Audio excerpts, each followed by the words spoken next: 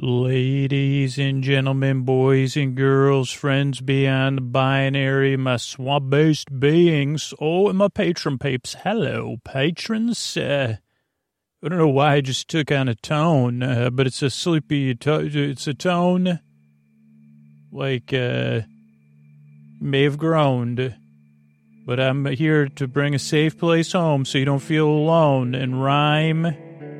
My rhymes are not like a cone. Again, you're probably just grown. Good night, patrons. Thanks, and let's get out with the show. Hey, are you up all night tossing, turning, mind racing, trouble getting to sleep, trouble staying asleep? Well, welcome. This is Sleep With Me, the podcast that puts you to sleep. We do it with a bedtime story. All you need to do is get in bed, turn out the lights, and press play. I'm going to do the rest. What I'm going to attempt to do is create a safe place where you could set aside whatever's keeping you awake, whether it's thoughts you're thinking about, like things on your mind. So thoughts, things you're thinking about, thoughts, feelings. So anything you're experiencing emotionally that might be coming up for you.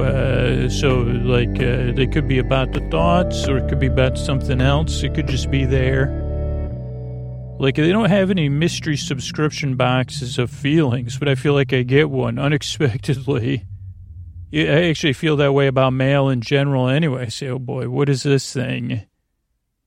I did get, like I said, today I had two things. And I had a letter. Well, let's not talk about that. Right? Well, this is things that could keep you awake. It's just, I say, because I get the thing where you get your mail emailed to you before you get it. I always tell people about that, and they say, what's it called? And I say, I thought it was called like confirmed delivery or something. And I say they take a picture of your mail or something. I don't know. They email it to, so then you can start overthinking before the mail even gets there. It gives me a head start on delaying opening my mail. It's great. Really has cut down on the time my pre-procrastination time. I can get straight to the procrastination. No more. It was really added something to my life. I got to tell you. I don't know if there's a place you could review whatever that service is called. It's free, I think. If I'm paying for it, I didn't even know about it. I'll tell you what, if they say, well, we got to, some people say stuff about the mail and stuff. I say, well, if you charged me $5, I would definitely pay $5 a month for that. I'm just saying. I mean, I already do pay, when I'm calculating my income, but like I say, I'm happy to pay $5 a month to send me pictures of my mail so I can start thinking about it before I get it, before it even gets there. So that happened today. Maybe I'll talk with the new listeners and try to get back to that. Because new listeners, you're like, what is it going on? Regular listeners, they kind of like me to hear. They love my foibles. Oh boy. They say, Scoots, keep it human, man. That's what they'll say if there's ever like a coming of age high school movie about in the fictional world of the podcast, not a real one. But they when I walk off down the field and I say, Coach, I quit. Principal, you could take this, you could take this award and pin it on someone else, because what did I say I was supposed to say? I'm keeping it human. Oh, you're not up for an award, son. Oh, okay. I guess oh boy, sorry. I was daydreaming again and walked to the front of the room. Sorry about that. So, if you're new, so thoughts, it could be feelings, it could be physical sensations, whatever is keeping you awake. I'm here to take your mind off of that and let you fall asleep. Now, if you're new, you may already be questioning it, unless you are down. Are you down with delaying your mail opening? Oh boy. I'm not encouraging it. I do not I do not want to glamorize my behavior, my avoidance behaviors, but I do want to normalize them for you because they say that's what one of the important things a podcast serves. Okay, but so thoughts, feelings, physical sensations could be something else keeping you awake, but whatever it is, what I propose to do is create a safe place. I got room here. I'm smoothing it. I'm patting it down. I'm opening it. I got cross breezes. I got other stuff. You want it warm, you want it cold, you like it. You say, Scoots, do you have a lukewarm, safe place? And I'd say, sure. Are you lukewarm on safe places, or do you want a safe place that's lukewarm? And here's what I've learned through the listening skills of podcasts. I'd say, tell me more about what lukewarm means to you. Do you have a specific number in mind or a feel? And you say, Scoots, no one's ever asked me that before. Thank goodness you're imaginarily here in an imaginary world where you can, and I say, don't worry. Yeah, that's what I'm here for. You say, well, how could we possibly, and I say, well, this is a safe place. It's a magical place. So just give me a thumbs up. When this would be, when the Sleep With Me, whatever, the Sleep With Me theme park opens, I don't think it would be very successful. But who cares? Whatever. Well, they say, what did you do with that grant when we pinned that award on you? Well, I reopened an abandoned theme park that then it never became abandoned, but it did shut back down. We cleaned it up though, and spent most of it on, natural organic climate control. We had thermal stuff, we had solar stuff, we had wind-based stuff. And one of the key features, if you don't mind me bragging, was the ability to even reach lukewarm temperatures, which someone could determine on their own, if that's what lukewarm meant to them. Someone else might have wanted a temp. They say, I like my safe place tepid. I say, no problem. Just give me a thumbs up when we're at the right temperature. And if it changes, we'll be, if you want us to monitor, we could just come and check in every once in a while, or you could give us a buzz. Or you could just call out and say, a little cooler. This is no longer lukewarm. And I'd say, you got it. So I'm going to try to create a safe place where you could set aside whatever's keeping you awake. One way is just to go off topic and keep talking. And what I do is I send my voice across the deep, dark night. I use lulling, soothing, creaky, dulcet tones, pointless meanders, superfluous tangents. So, I'll go off topic, I'll keep talking, I'll jump around. You've already kind of seen that. And if you're new, there's a lot of important things I want you to know. And the first thing is it's okay to come to the show and not like it and not be sure if you like it and be skeptical or have a frowny face. And I'm not, I'm legitimately saying that. Because that's a natural way to come to a sleep podcast. You say, I'm skeptical, or I don't know. What are these creaky, dulcet tones in my ears? I feel tepid. And I'd say, very good. That's a good way to approach everything. Or at least that's that's the way I do it. So I'm familiar. And yeah, this show is very different. So let me give you some information beyond that. Your experience with the show is okay. And that is, I'd like to meet you where you are and not try to change your mind, actually. You could change it. You can just see how it goes. And that's the first piece of recommendation that just comes from the listeners. Give this show a few tries. And if you kind of decide that now, then it'll be easier to, leave later, or you'll just keep listening. You say, okay, yeah, I'm going to just give this show 3 tries, and then after that, I'm out. And either you'll be out asleep or you'll be moving on. There's other sleep podcasts, Sleep Whispers, Miette, Sleep Cove, Sleepy, Get Sleepy.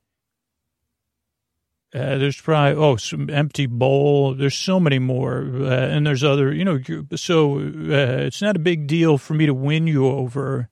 I just hope I can help you. So that's one. And a couple of reasons why the show feels different and people don't necessarily like it right away. One, it's not really a podcast you listen to. as you've already seen on what I was talking about that I already forgot about before, because wasn't I talking about something before I started talking about a safe place? And I don't even have any idea. I'm not kidding either. I don't have any idea what that was. I said, well, I'll try to get back to that. Did it have to do with grade school? I don't know. But so, this is a podcast. Obviously, you say, wait a second, he doesn't even remember what he was talking about because he's got so much gobbledygook in his brain. I say, yeah, you got that right. So whatever it is that's keeping you, yeah, you don't really listen to me. You only kind of just like I talk about a lot of times. You say, Scoots, oh boy, lukewarm theme park, huh? That's interesting. Okay. So that's kind of one way to approach it. Don't listen to me. The other thing is I don't really put you to sleep. I more keep you company as you fall asleep. So kind of just see how it goes. I was talking about mail. I just remembered. Okay, so hopefully I'll remember to talk about that more. Avoiding mail. That was one of the sequels to You Got Mail. I said, I don't want mail. It was like, I was supposed to be Billy Crystal's son in the movie. They said, well, that doesn't work. And I said, well, I'm writing it, I'm making it up. It's called I Don't Want Mail. And my dad has become, and my mom, I don't know how, believe it or not, I've never seen that movie. And I think Tom Hanks was in it and not Billy Crystal. I had too much Meg Ryan free association going on. What's my favorite Meg Ryan movie? I think it's Presidio, if Meg Ryan's in that movie. But I can't be sure of anything. I can't be sure of anything other than I have to get back to these new listeners. So this podcast doesn't really put you to sleep. It's more here while you. Maybe Top Gum. That's not a Meg Ryan movie. She's in that film. So no, I'd say, I don't know. Mark Harmon wasn't Mark Harmon in Presidio? I don't know. That's not my favorite Mark Harmon movie, though. It's Summer School. I think I've seen Summer School. I think I've seen Presidio, too. Those are old 80s movies, so don't worry about it. Probably very problematic films. And neither one I've seen. I shouldn't be bringing them up because I don't think I've seen either one in 20 or 30 years. Okay, so sorry about that, kids. This podcast won't really put you to sleep. It keeps you company while you drift off. That's why the shows are about an hour, to give you plenty of time. And then if you can't sleep, I'll be here for you. Or if you wake up, I'm here for you. Like I said at the beginning, I underwhelm. That's what I do. So if you need some underwhelming in the middle of the night or during the day or the whole night because you can't sleep, I'm here. That's my job and that's my honor. Whether you're not listening to me asleep or you're barely listening to me while you're awake or you're actually listening, those of you that actually listen, you know I'm here for you and I care. So that's one thing. Then the other thing that throws new listeners way off, even some longtime listeners, which I see haven't even listened to the show for 3 years because we really haven't changed it very much. But so show starts off with a greeting. Ladies and gentlemen, boys and girls, friends beyond the binary, and swamp-based beings in this case because of the type of episode. So that's so you know you're welcome here. Then there's business. And actually, the front business of the show isn't that long. There's business and resources. So that takes up a few minutes. Usually we talk about Helix, we talk about the Patreon, we talk about resources. Then there's an intro. The intro goes from 6 or 8 minutes into the show to 20 or 22 minutes. And that's all ish, somewhere in that range. And that is me. That has nothing to do with business or anything. The only business it is taking your mind off of stuff, putting you to sleep, over-explaining. And then, sometimes stuff comes up like my mail. And the ability technology has given me to pre-procrastinate, to pre-procrastinate opening my mail. So hopefully I'll get back to that. Don't worry, regular listeners. So that's the intro. But that could still throw new listeners off. I get a lot of strong emails about the intro because I think a lot of people just think it's an ad, which they say, oh, have you, like, I guess I can't ask you if you've listened to it if the purpose is not to listen to it. But the real purpose of the intro, the reason, because I could, and this was proposed to me multiple times in the first few years, just reuse the same intro. And I say, no, that's not how brain bots work. They adjust and they adapt. Those things that keep us awake at night, they're constantly evolving, in my opinion. Or at least mine are, alongside technology. They say, you can open, that literally happened to me with this mail example. But so the reason the intros are different every time is so you get something different but familiar every time. But also because the regular listeners, they use this as part of their ease into bedtime. Like this Sleep With Me podcast is not you get into bed, I'm going to count down from 30 and you're going to be asleep. And that may work in other places or with other shows. It doesn't work here. This is more of a companionship show. A companion you just got to barely pay attention to.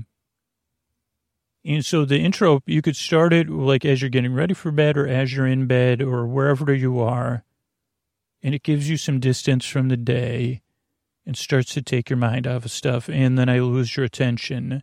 So that's the intro. Then there's business between the intro and the story. That's the important business.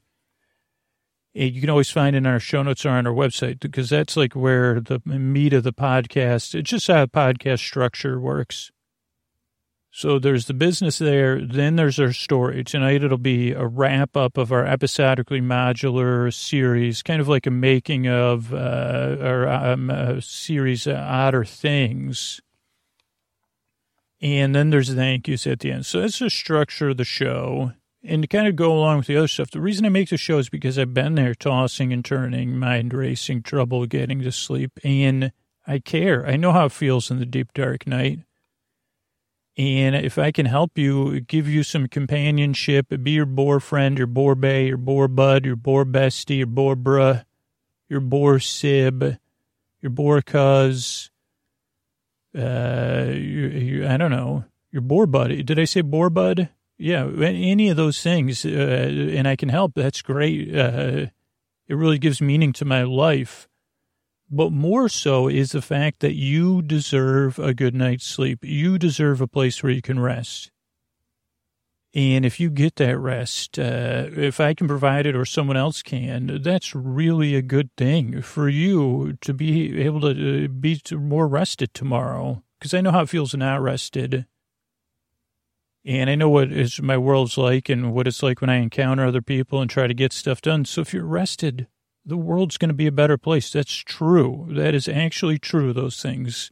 You deserve a good night's sleep.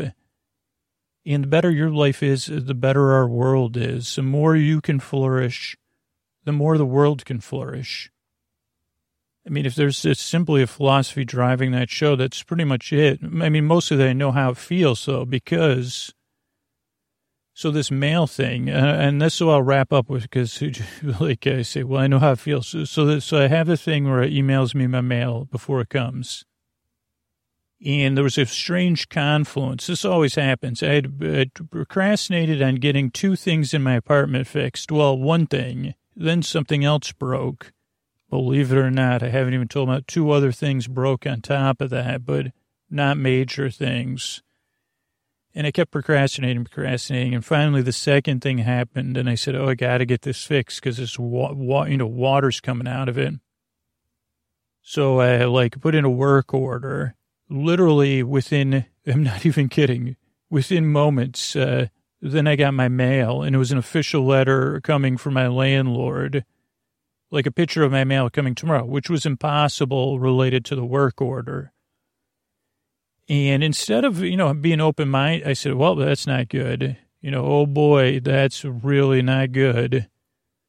It's I just don't have that ability yet. I'm trying to develop to be like, well, it could be anything. And I did say, couldn't it be anything? I said, nope, not for you, buddy. Should have never put that work order in. Talk about the last nail and the old COFF to the I to the, that letter before M. It comes after him, though. Anyway, And I didn't really have the ability. So then I was like, and then I said, what time's I don't want to open I don't want to know what's in that letter. Who knows what it could be? Not 10 into the year, whatever the opposite of that is, even though none of this is true. There's no anything factually say, well, you're pretty quiet. You mind your own business. Your biggest flaw could be not getting stuff fixed on time. And this letter came out before and it ended up, it was totally nothing. It was hey, this is a policy about this thing. And it was to all the tenants, all the properties that they own and manage. So, I don't know. That's the kind of person that makes a sleep podcast, I guess is my point. I don't know. It was interesting that they say, some people, I think there's like adjusted people out there that say, well, yeah, I don't need that mail thing because I love getting mail. And I'd say, really? You don't have multiple? Do you have multiple stacks of mail, or just one big stack, or do you vacillate between them? Stacks of mail. I get to my mail as soon as I open it up. I say, oh boy, you betcha. Wow. Well, I make sleep podcasts, so that's not what happens for me, but that's great for you. So I'm glad you're here. That's the main message. I really hope I really yearn and strive, and I really hope I can help you fall asleep. I appreciate you coming by, and give the show a few tries, like most listeners say. And here's a couple of ways for you regular listeners I'm able to bring this podcast twice a week. Hey, everybody. This is Drew Scooter here, and I'm going to be tonight we're talking. This is our 14th episode. It'll look back at the creation of Otter things. And this could be a good episode to listen to ahead of time, or mainly to sleep through, or to keep you company in the deep, dark night, or to fall back asleep to, or to listen to during the day as a distraction, or to repurpose in some way I'm not even thinking of. So what I want to talk about tonight is a couple things, hopefully. And by saying this, hopefully it gives me structure, since these episodes are a little bit less structured, is why Otter things, and then what worked and what was new and different and what didn't work.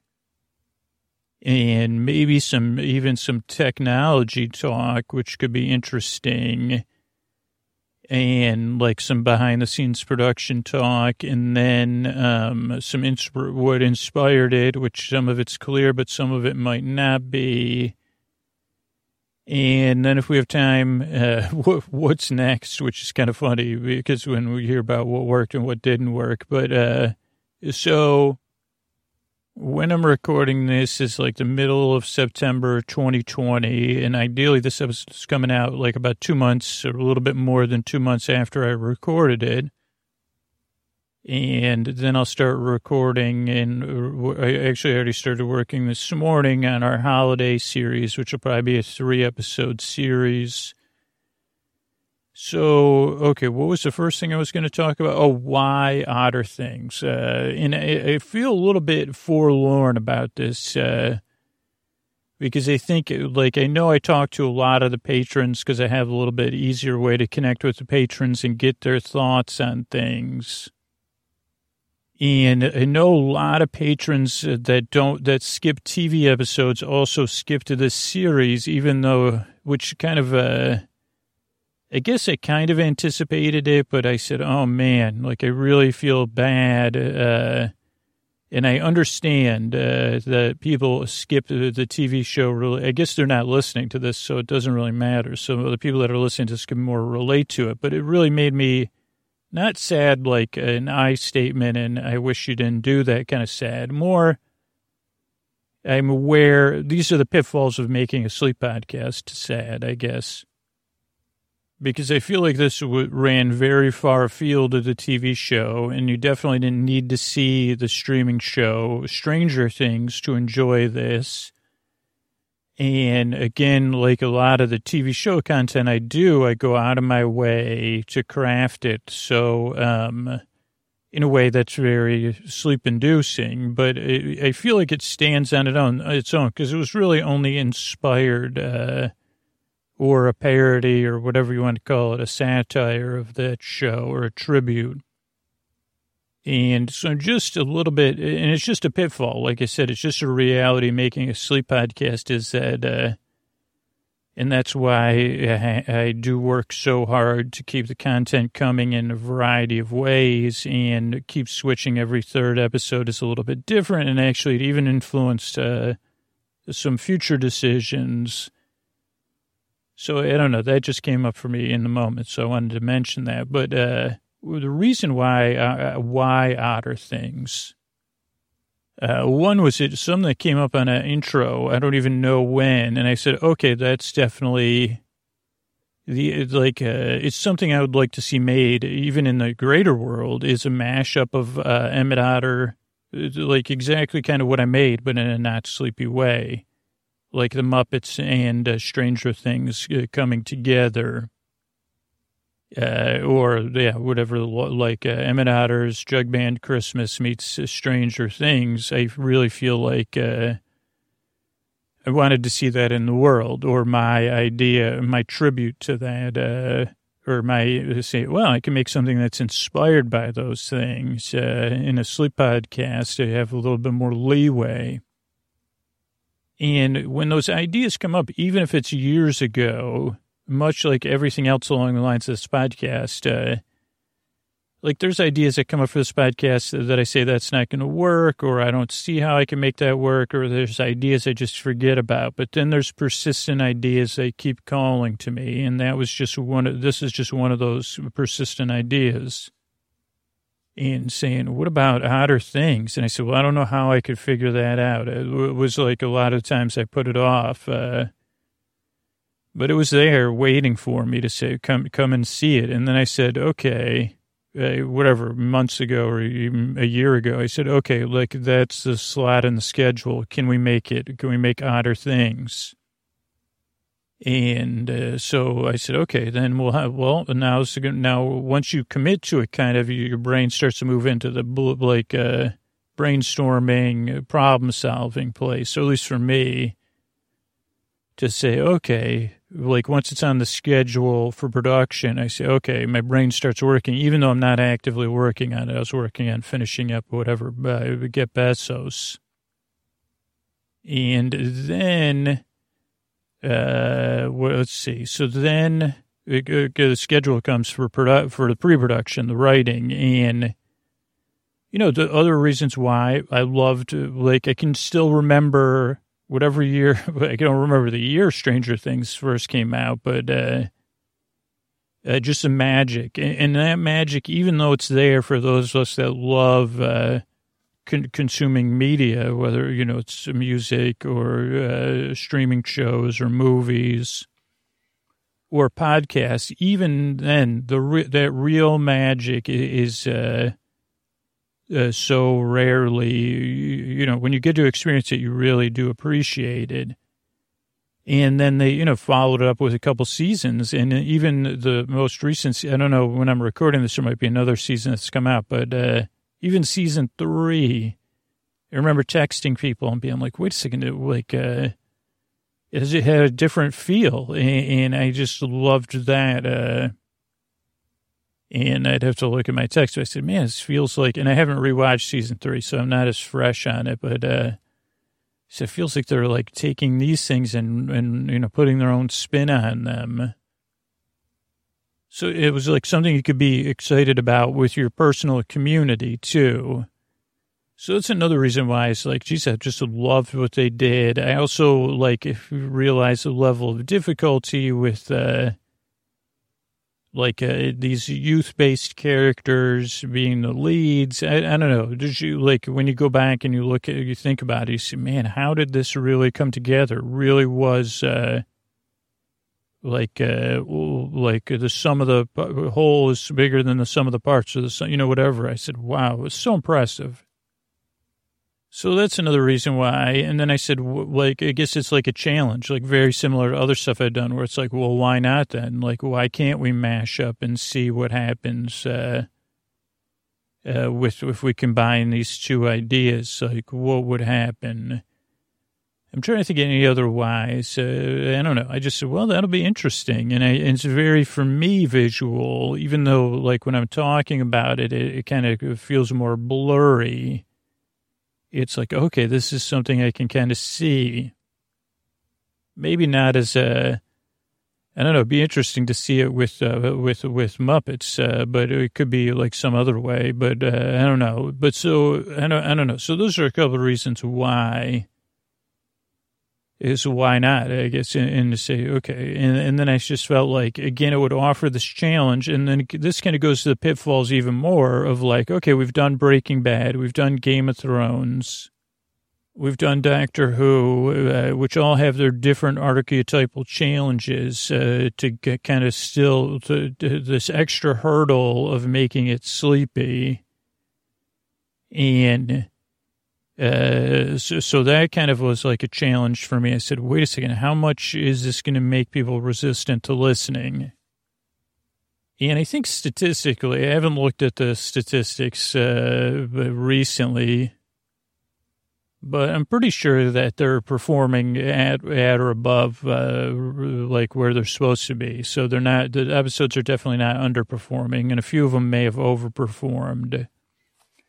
And that says a lot for Sleep With Me, because Sleep With Me episodes are very consistent as far as like how many times they get downloaded, how many times they get listened to, the parts of the episodes they listen to. When I say 2% of people skip ahead to the 20 minutes or whatever, that's like, I mean, I could tell you, like, if we looked at 400 episodes, it'd be within a very small range of deviation. Or these aren't statistics I actually know off the top of my head, but like how many people drop off, have their sleep timer set for 45 minutes or 60 minutes. And again, that's all just server data, so it's not like your personal device. Or maybe no, and I guess it's like, I don't know, it comes through the anonymized through your podcast app of Apple Podcasts or Spotify, or I think those are the only two that show us kind of that consumption data, which is very important for me because I say, oh, okay, wait a second, do I need to change something, or is everything performing how it normally is?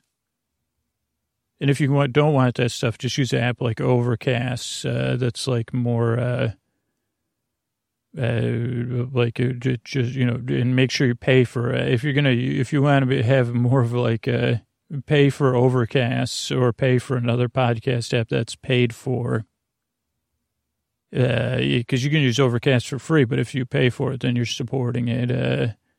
So let's see. So where was I? Okay, so why Otter things? We covered that. So some of the hurdles. So yeah, making it based on a show that's popular, that people have preconceived notions about or direct experience with, is always interesting with Sleep With Me. So when people have direct experience with something, that's a little bit easier because it kind of is an A-B decision. They say, okay, I've watched Game of Thrones. I don't want to listen to a podcast about it. And then they say, I'll listen to the other 2 episodes that come out every 10 days. Or I watched that show and I'm too much of a fan. I might listen to it during the day, or I'm just not going to listen to it. Very, in this sense, a binary decision, yes or no. When people haven't seen something and they have a preconceived notion about it, for our show, I always think about Star Trek The Next Generation, which unfortunately a much larger, and I guess it shows the great expanse. I mean, multi-generational, it's the next generation, it's a multi-generational show as far as preconceived notions about it, because that's like the only thing that we make that consistently has a big drop-off, and the big drop-off is just because so many people have a preconceived notion about Star Trek. And when I made Doctor Who, I wondered if it would happen with Doctor Who. It didn't. And when we made Strange or Otter Things, it did not have that same effect, meaning that the swath of preconceived notions is just not as wide with those.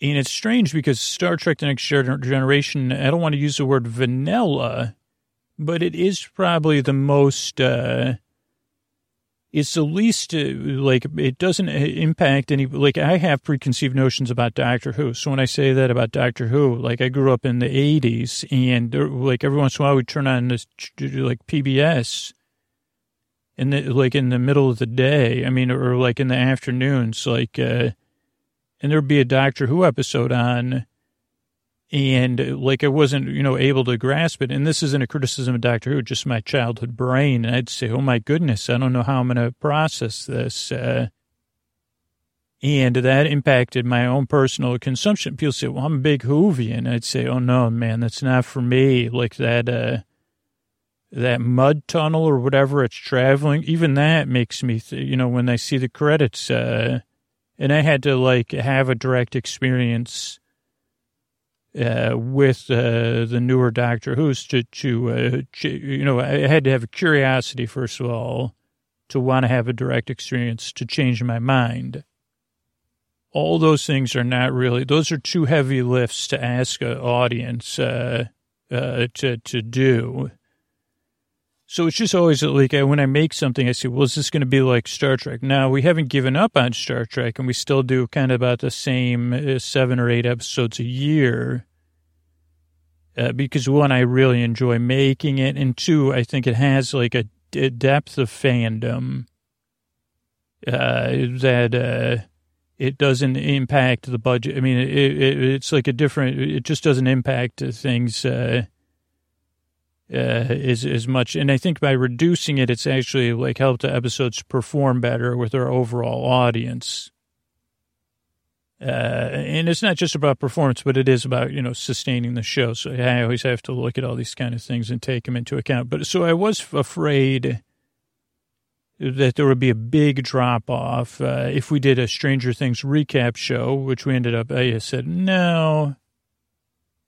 And then when I said, okay, well, we'll do Otter Things, will there be a drop-off? No, there was not a drop-off. So, like, whatever, some people skipped it, yeah, and I heard from those people, but the same amount of people that skip every kind of episode. Like, so some people only listen to the random episodes, formerly known as Trending Tuesday episodes, and I don't know if, I talk about this a lot, but sometimes everybody hears things with fresh ears, like, so we put out 3 kinds of shows, and we alternate between those 3 shows constantly. TV recap, random Tuesday-style episode, which could be anything, or personal essay, personal story, made-up story, board games, Ray, Bernie, seminars. And then, so there's that, and then there's a serialized, episodically modular series, which this one, Stranger Things. And I guess I didn't quite realize that people, like what I didn't realize is people would get it confused and say, oh, that's just a Stranger Things recap, which it's not, but that's fine. And so there's like the overall Sleep With Me listenership, and there's probably the majority, I think the regular Sleep With Me listener just listens to the episodes, but those are probably the people that are least engaged with the show. And the people that are most engaged with the show are the people that keep the show going by supporting it. So those people that are most engaged, they probably pick and choose their episodes. So some people are very specific, and some people actually, and I guess they don't realize this, it's like even if you only listen to one episode over and over and over again over a few weeks to a month to a year, like your consumption kind of counts on my end as far as like trying to plan and stuff, like, as much as somebody that just listens to every episode. It's like the new episodes in the end support the ability. Well, I guess that's changing slowly. Anyway, that's not important.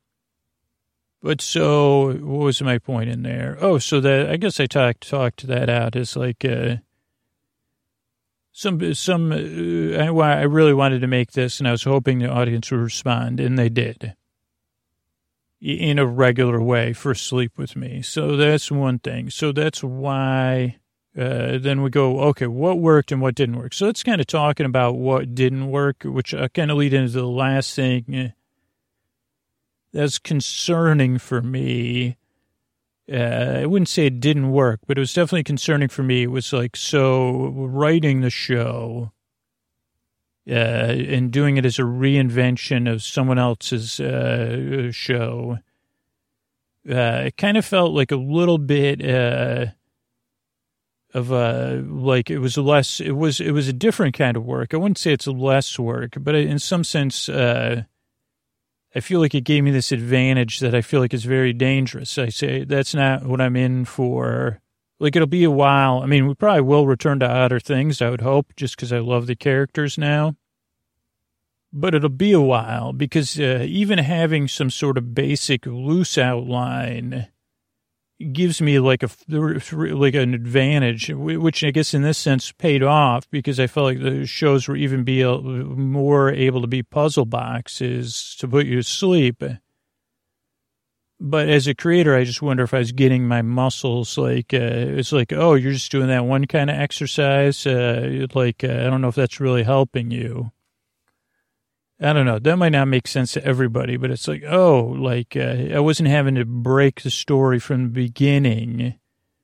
And it does remind me of like when we return to season 2s or season 3s that it is a little bit, I'm able to be more creative on the story side and make it more sleepy on the plot side because I know the characters and how they're going to behave. And then I can create situations where they'll behave or create obstacles where they'll behave in the way that I can predict or that I say, well, I know how Vaughn is going to react, or I can picture Vaughn in my head, or James Cash Penney or Richard Warren Sears, where if it's a first season, like Dr. Triangle and Isosceles, even by the end of that season, I said, I don't even know how well, like, it's still like, you probably heard about it in my recap of that season of like, and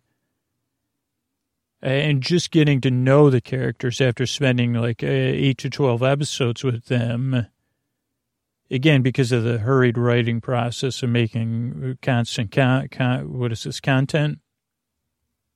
So, I don't know. That's just another thing that I say, oh, okay, well, I don't want to go back to basic. Like, I won't be, like, the next few series,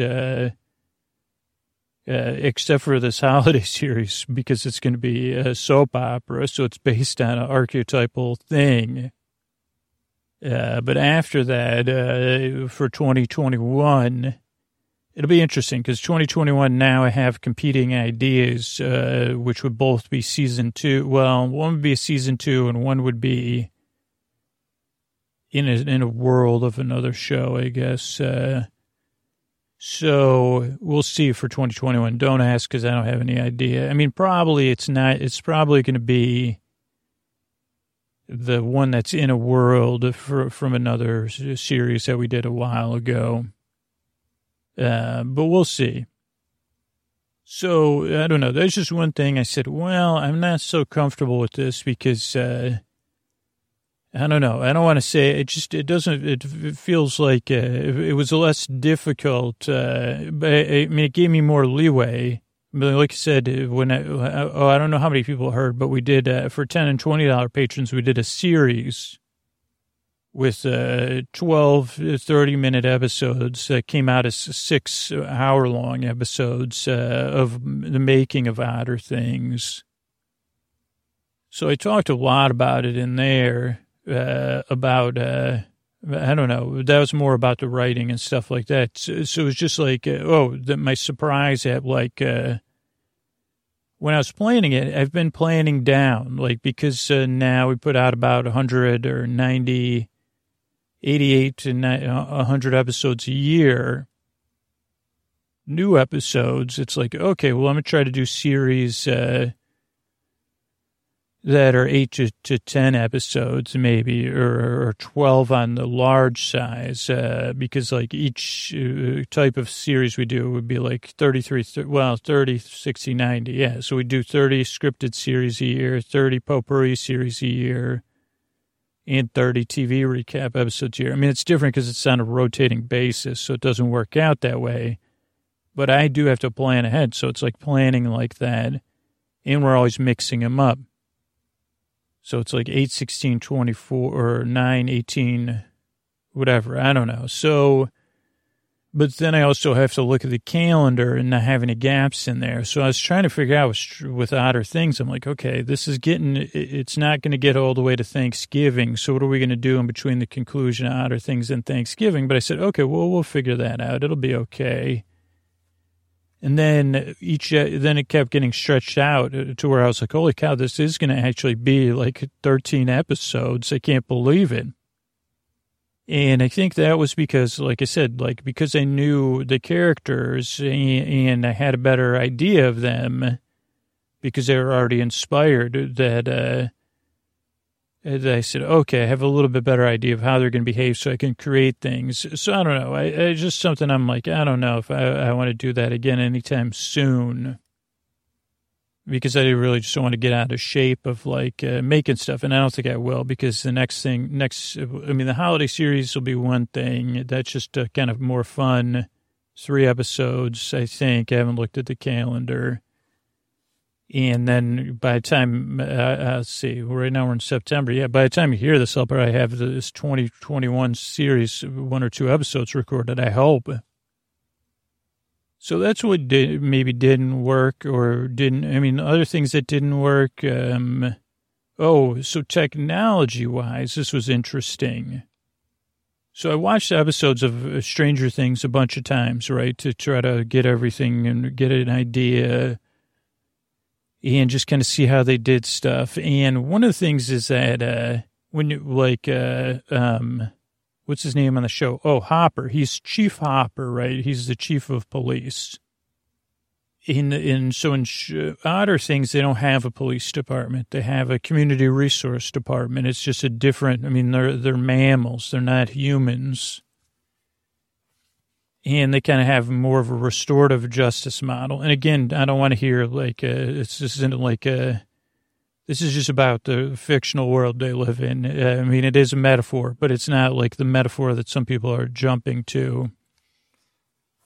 It was just like that. That's they're animals that live in a swamp. I was saying, what kind of governance system would animals that live in a swamp have? And I thought it would be less punitive, much more cooperative, and I talked about that a lot in the beginnings of the series, the first few episodes.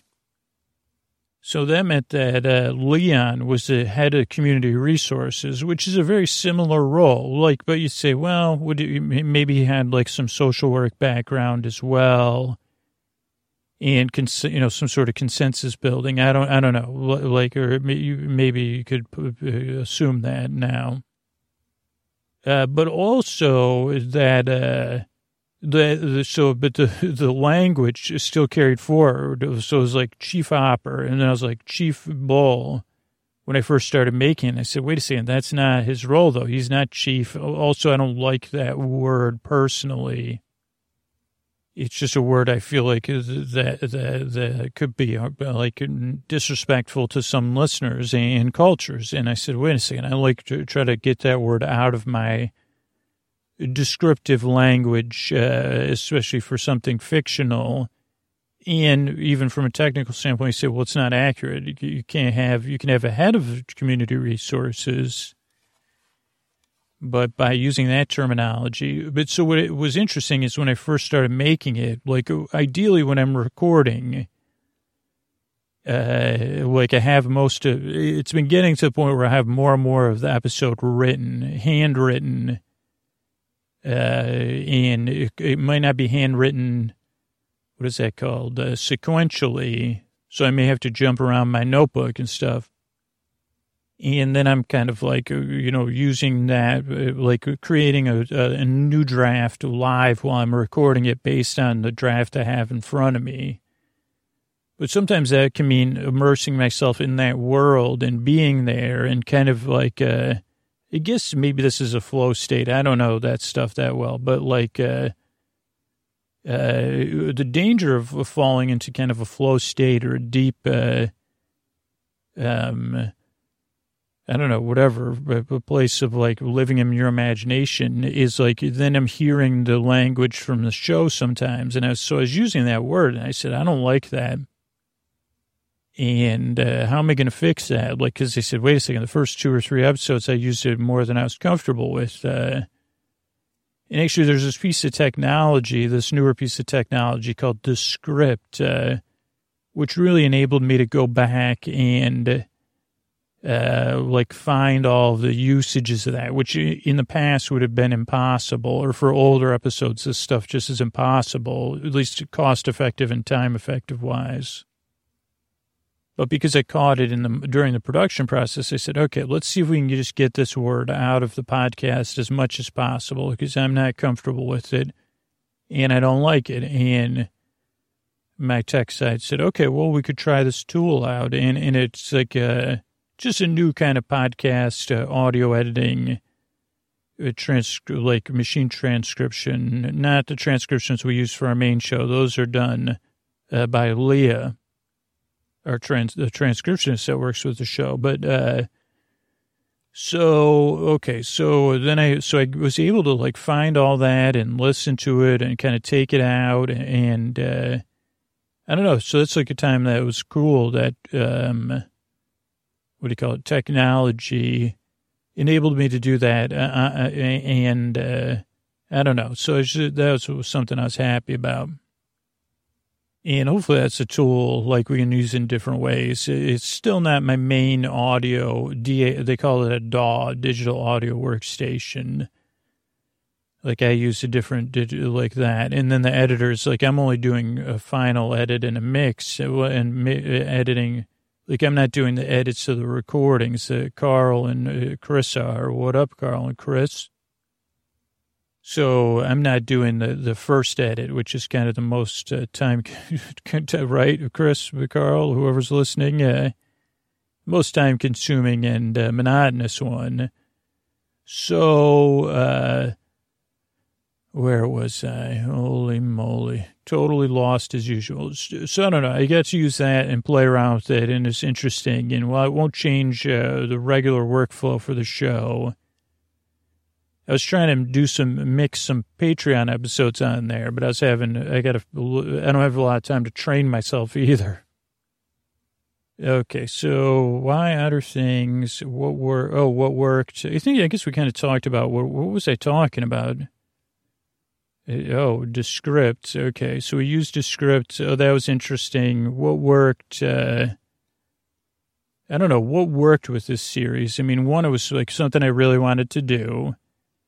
And I really thought it'd be interesting to see what it would be like, how it would transfer over to a world with things. I felt like I really enjoyed it. I felt like there was a lot of love between the characters.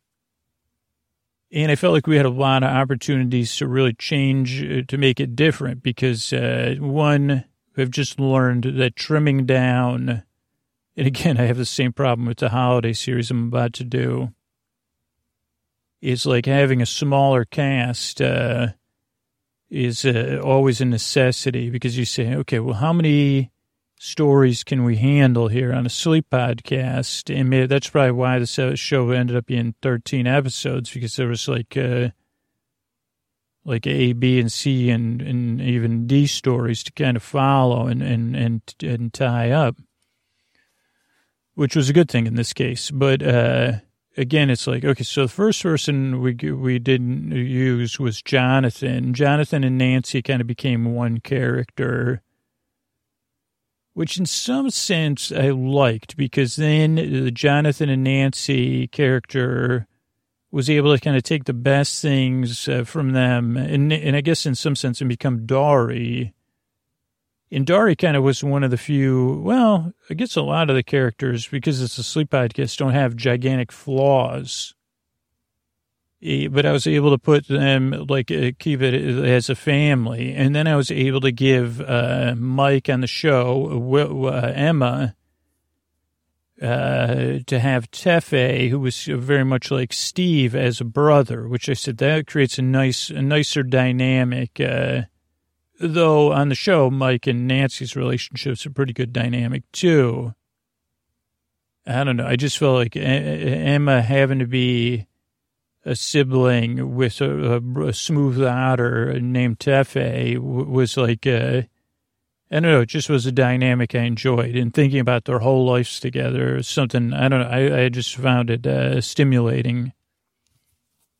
So that did work out. And then just kind of like keeping it simple. Okay, so then Frances is their mom. We did have a visit from Lenny, their biological dad. But other than that, like focusing on that threesome of Frances, Dari, and Willow, even though Willow was gone. And then Bull kind of running the community resource department and having that just be having Bull carry most of that role throughout the series without any other players. Then having the friendships of Mike, Lucas, and Dustin as Emma, Vaughn, and LJ, or Elijah. That felt like that worked and it was fun. And then Billy, I mean, I had to name someone Max Modine. I think that came up in an intro before too. It's like, anytime I could say, oh yeah, Maximum Modine. That was like an intro I did once. I don't remember what it was about, but that's how I like my Modine, at maximum. So that was fun. And then the idea of Billy as a platypus, that was a pretty early idea, probably before I started writing. And I guess we didn't get to play that up as much as I would have liked because, I don't know, it just time-wise and reality-wise. And then early on, it was fun to kind of figure out with the first 3 episodes of Stranger Things, like, okay, there's a lot of intensity there that we won't have in a sleep podcast. How do we replicate the stakes in a way that's more sleepy and the consequences or the fake consequences that ends up, and so that was where Willow's music career came and these fake albums. So that was real creatively, those kind of challenges are really fun to say, okay, how are we going to make this? And then it kind of got more and more convoluted, like, because nothing could be straightforward with Sleep With Me. And again, I wanted this to just be inspired, not a recreation of anything. So I said, okay, like, how are we going to do everything with Billy and her powers, and where does that come from and why? And there ended up being some open mysteries, which I like, because I have a better idea of the world they're in. Of like, okay, if we're going to return to this world, there's some other things, like the road in between the swamp and the place beyond the swamp. These ideas that they struggle with of like, are humans real or are humans just a rumor? Are we descended from humans?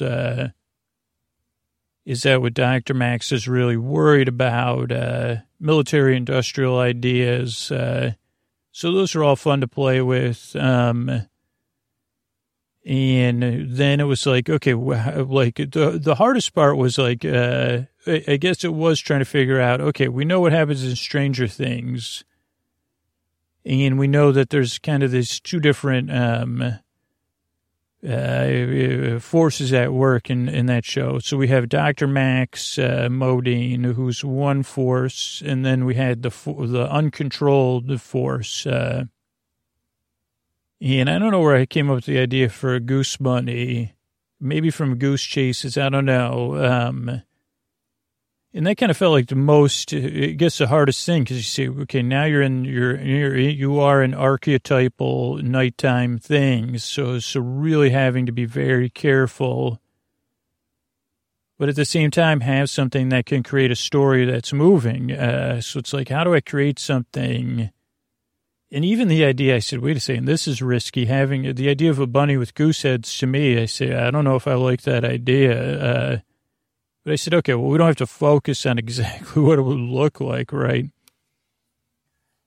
And then, I didn't want to go too deep into the mice and men trope. I just wanted to touch up against it because I don't want, in my belief system about the story, it's not a one-for-one analogy that the bunny is like Lenny, But I just wanted to touch up against that for anybody that was listening to say, okay, it softens it too. And it's just a reality. The Bennett bunny, like, what can I tell you without ruining everything? But the bunny's not, the bunny's partially operating on instinct. Well, I guess Lenny was too. And so the bunny, and again, the bunny's intention is not to take people from our world into another world, like what happened with Babs, but it's to, the bunny has its own intention, and the bunny's not a villain rewriting, seeing itself as a hero. The bunny's just doing, the bunny's operating more on an instinctual, a base role, and it's like a caretaker, and it was accidental, the irony that, like, it was a bunny that had to touch up against Lenny to kind of say, okay, this is like, there's an innocence here. That's the word I was looking for. But not pure innocence, or whatever. So, I don't know. That was interesting. I don't know. That was fun. That was the biggest challenge. And then saying, okay, and then how do we make it our own with Billy's powers? I mean, the songs came up early. I don't know if that was like even before I started writing, that she was going to have song-based powers, and then we could use the hits from 1991. But that made it fun. But also that it wasn't like, again, this is just inspired. So it's like, okay, for her, what can I tell you? Whatever was going on with Dr. Max, Billy was going to, maybe this takes place in what would be known as Florida. I don't know. And so maybe Billy was going to a different place in Florida for some reason.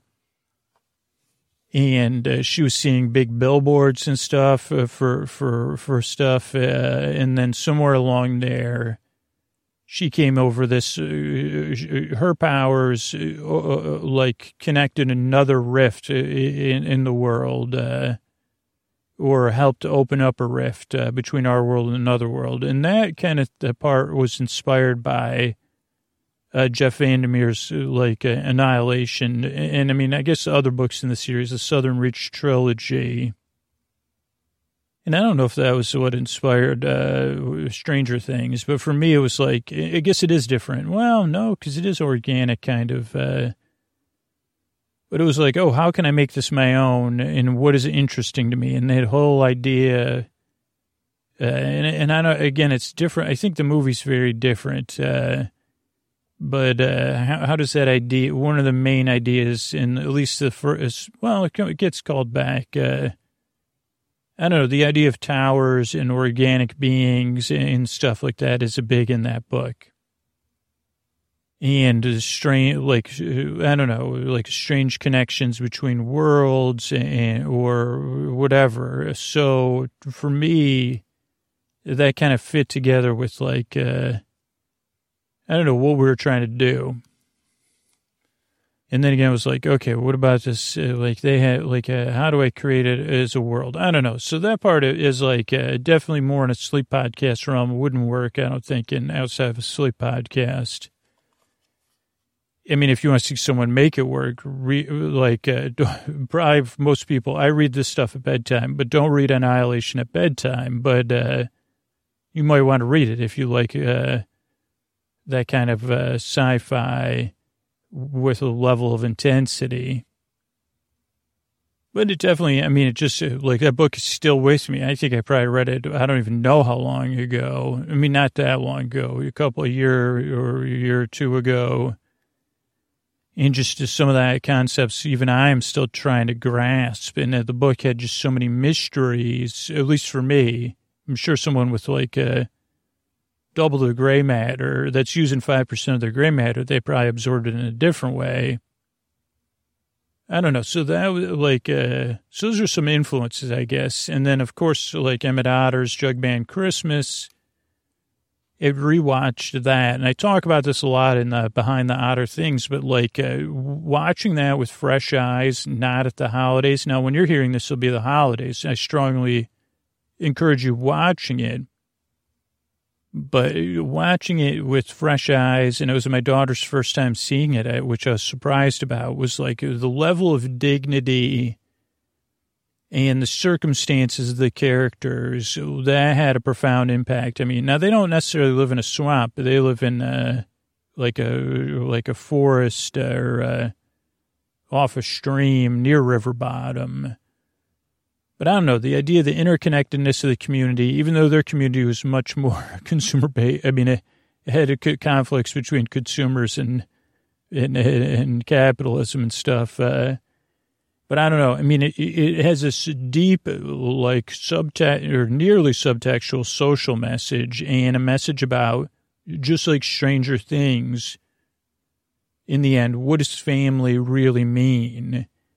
And what does real love look like? And I think both series covered that in a brilliant way. And, you know, what does that really mean? And what does it mean that families deal with these imperfections or imperfect circumstances? And how do we live with dignity and hope? At least, I guess both the shows. And I mean, I guess, like, when you start to look at it, if you overlay Emmett and his ma and Will and Joyce and Jonathan, you say, wow, there's some real similarities. So I don't know. I mean, it's like nearly subversive when you watch, if you really pay attention and you watch. And it's a beautiful movie, and it's special. It's brief. It's also the beginning is like so slow, which was like a Sleep With Me episode 2. I said, whoa, the pacing of this, though the pacing picks up, where they really just spend some time. So I don't know. That was definitely inspiration, but also a re-inspiration by like sitting down and watching it right in the middle of making this. It really helped me say, okay, let's this is what it's really all about. And I mean, my show, I think ours was more about friendship and community and love than about family. Not to tell you the message, but and more, I don't know, it just was like, I mean, we got to explore a lot of interesting thematic things towards the end, like Hopper's journey. Or Bull's journey was different than Hopper's journey, and the consequences of his actions, and then Lenny and Dari and Francis. But really, in the end, it was about, I mean, Emma was our real lead in the heart of the show.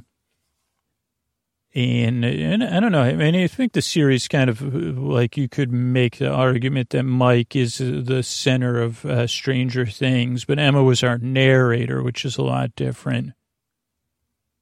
Maybe, yeah, I mean, Mike's the person that, you know, like, and I don't know, I get to really, like, pay attention to a lot of things I loved about Stranger Things, like Lucas, and this goes back to just things characters I love on other series, so like Data or Worf or Ser Jorah or Tyrion, of like these characters. Like Lucas is, to me, very much like, I guess he's a much better version than, no offense to Ser Jorah on Game of Thrones, but they both, or Bronn, I guess Lucas is like, has the best qualities from both those characters without some of the non-positive qualities of those characters. Lucas, in some sense, was like this heroic character because he's the one keeping the eye on, he was keeping things moving forward. Now, I guess Mike, you could say, was like, oh, well, I have this, you know, we got to use our friend and this new resource. But Lucas was like, no, we have to find Will and help Will. And then in the end, everything ends up coming together. But there was that. I don't know. Yeah, so I don't know. Overall, it was really fun making this. It was definitely a new challenge. And it was different than anything we've ever made. And we probably will return to season 2, but it will be a while. I don't know if it'll be in 2021. Maybe it'll be in 2022. And then, let me just take a few minutes. So we're working on our holiday series. That is going to be a soap opera with different characters, but it will be like as North Pole turns, but it'll take place in a different part of the North Pole. So that'll be interesting. I haven't started, like I said, I just started today with kind of like the basic brainstorming, but in reality, I got to record it in like 10 days or 2 weeks. So we'll see how that turns out. Then after that, I have two things. Originally, I was like, okay, what are we going to make next? And then an idea came, and it was like, okay, this is the next idea, right? It's something I've been waiting on, and the inspiration struck, and I said, okay, that will be, finally we'll be able to make this, because now we have the concept for it. So there was that, but then as I've been working on this series, D&D has played a big part, like Bards and Big Bunnies and D&D played a big part in that. And then in my personal life, just during this time of Zoom and connecting at a distance, D&D has played a big role in my life because I've been playing it with my brother and his wife and his son and my daughter and her mom. And I've been the DM, which was a new role for me to learn. And so I don't know, I've been kind of immersed in D&D, Dungeons and Dragons. That's what D&D is. And it's a role-playing game. And so then I said, wait a second, this gave me new ideas for another concept. And even what I really love sometimes in making this podcast is that, well, we don't do quite the nesting doll idea, but like the idea of stories within stories within stories. I think that makes things really sleepy. And I said, wait a second, we could do there's a kind of podcast called, I don't know what they're called, Live Play or something, like Adventure Zone's a pretty big, or Harmontown used to play at the end of their shows. I don't know what it's called, Live Play or something, where you listen, people are recording their D&D sessions. And I said, wait a second, what if that's the conceit just on the basic level, and then the module is where our story level. So then we have, so this is conceptually where I'm probably going. And I said, okay, well, the module it's not going to be Bards and Big Bunnies. I said, it could be based on, in that world where we already have had a story. And I said, wow, this really offers a lot of interesting, I don't know. So we'll see. So, I mean, we won't know that for a few more months. But yeah, that's it. That's a little look back at Otter things. I'm glad you're here. And I really hope, here, let me tuck in. How about that? Yeah. Oh, you want to move that? No problem. And I just love Emma so much. I loved working with Emma and feeling her competence and confidence. So thank you, Emma Otter, and everyone out there. Good night.